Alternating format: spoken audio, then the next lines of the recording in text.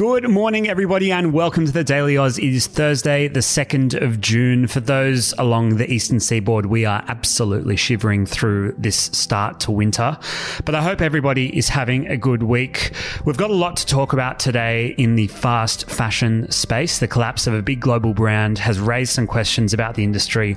Plenty to come about that. But first, Zara, what is making news this morning? Other than how freezing cold it is, yesterday was a big day in New South Wales with affirmative consent laws coming into effect in the state. What this means basically is that consent must be actively sought and communicated through words or actions. We had the New South Wales Attorney General Mark Speakman saying in a statement, the consent reforms are not just about holding perpetrators to account, but changing social behaviour with clearer rules of engagement to drive down the rate of sexual assaults. Tune into this story if you are looking to buy your first home. Australia has recorded its first overall fall in house prices for the first time since September 2020. According to property research company CoreLogic, overall national house prices fell by only 0.1% in May, but it is still going down. The decline was led by Sydney, Melbourne and Canberra. Regional areas and other capital cities recorded an increase. Shanghai, China's most populated city, has partially eased its harsh lockdown after 2 full months. Some restrictions were relaxed at midnight on Tuesday night, including on public transport and retail. That all said, however, some restrictions do remain in place and China remains committed to its zero COVID policy. And today's good news, monarch butterflies have seen a resurgence in Mexico after being at risk for years. According to a new study from the World Wildlife Fund, the area occupied by eastern monarchs in Mexican forests grew 35% from December 2020 to the same month in 2021. Zara, there is nothing like a butterfly-themed good news to bring in your Thursday morning.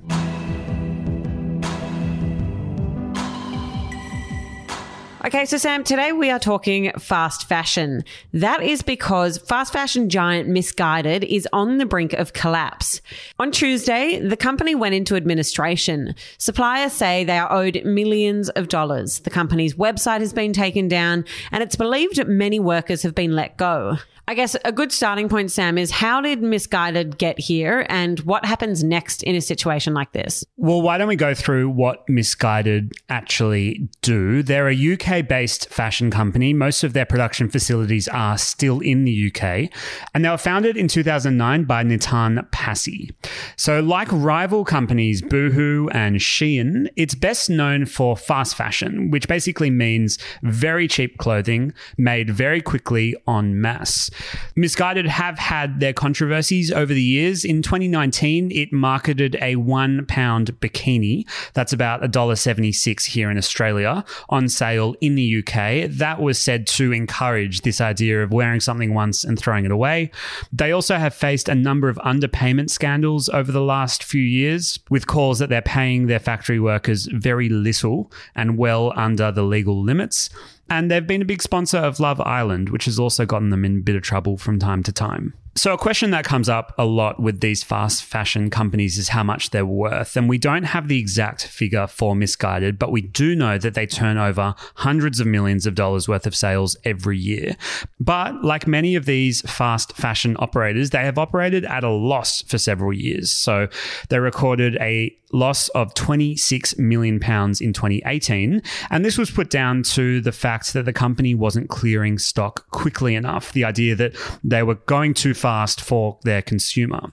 But like many online retailers, Missguided did pretty well during the pandemic because we all shopped from home. We all spent our money online. This all changed though by the end of 2021 when financial difficulties at the company really came to the surface. And there were reports around that the company was seeking millions of dollars in emergency funding just to keep their suppliers and their customers happy.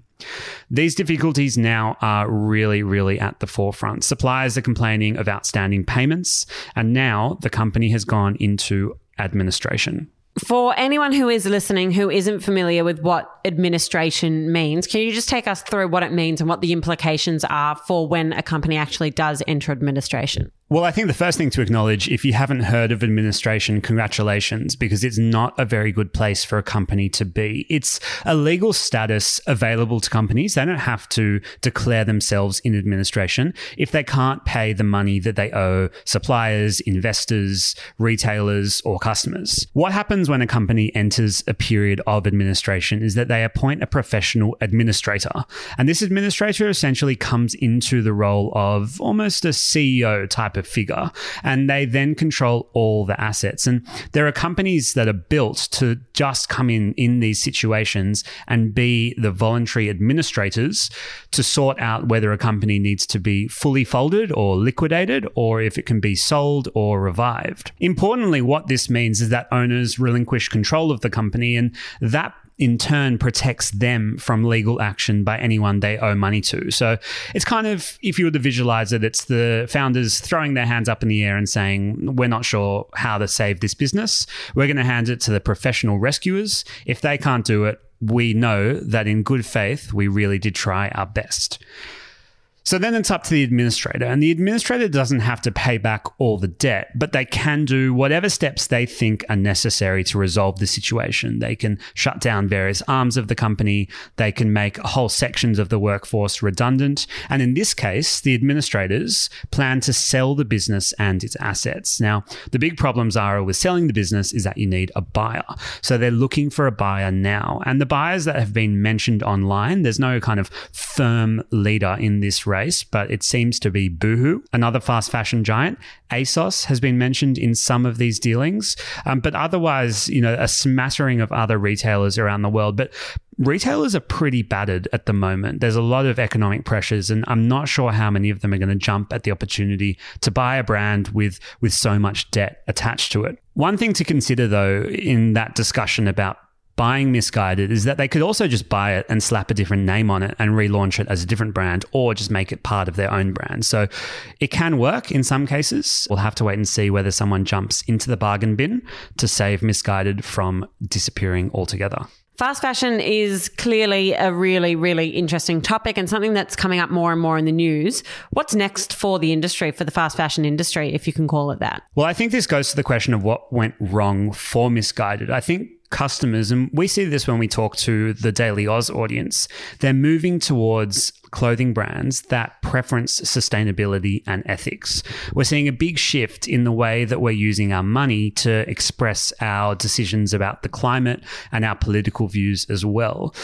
The ethics of the business model of fast fashion is concerning. A UK government report in 2018 wrote about excessive waste attached to Missguided and shocking labour conditions in the fast fashion industry that come from selling the products at such low prices.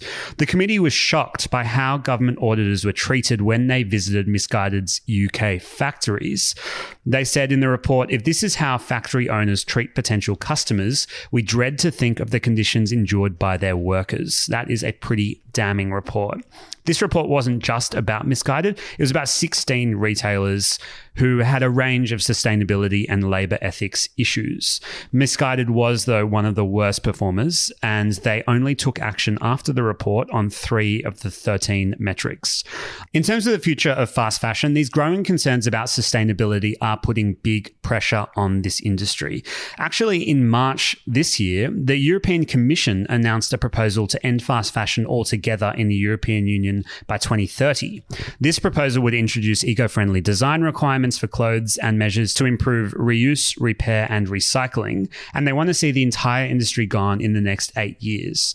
So if the European Union adopts that proposal, it's fair to say the future of fast fashion and Missguided is not particularly bright. It'll definitely be interesting to see whether other fast fashion brands end up following this same trajectory as Missguided. I mean, Shein certainly seems to be going from strength to strength, but at some point it does appear that consumers will turn away from this fast fashion. Whether or not that happens sooner rather than later remains to be seen, but definitely something that we are keeping a keen eye on. That is all we have time for today. However, thank you so much for joining us on today's episode of The Daily Oz. If you want to keep up to date on what is happening throughout the day, follow us on Instagram at The Daily Oz. It's where over 360,000 Aussies get their news every day, and we would love to have you over there. Have a brilliant Thursday.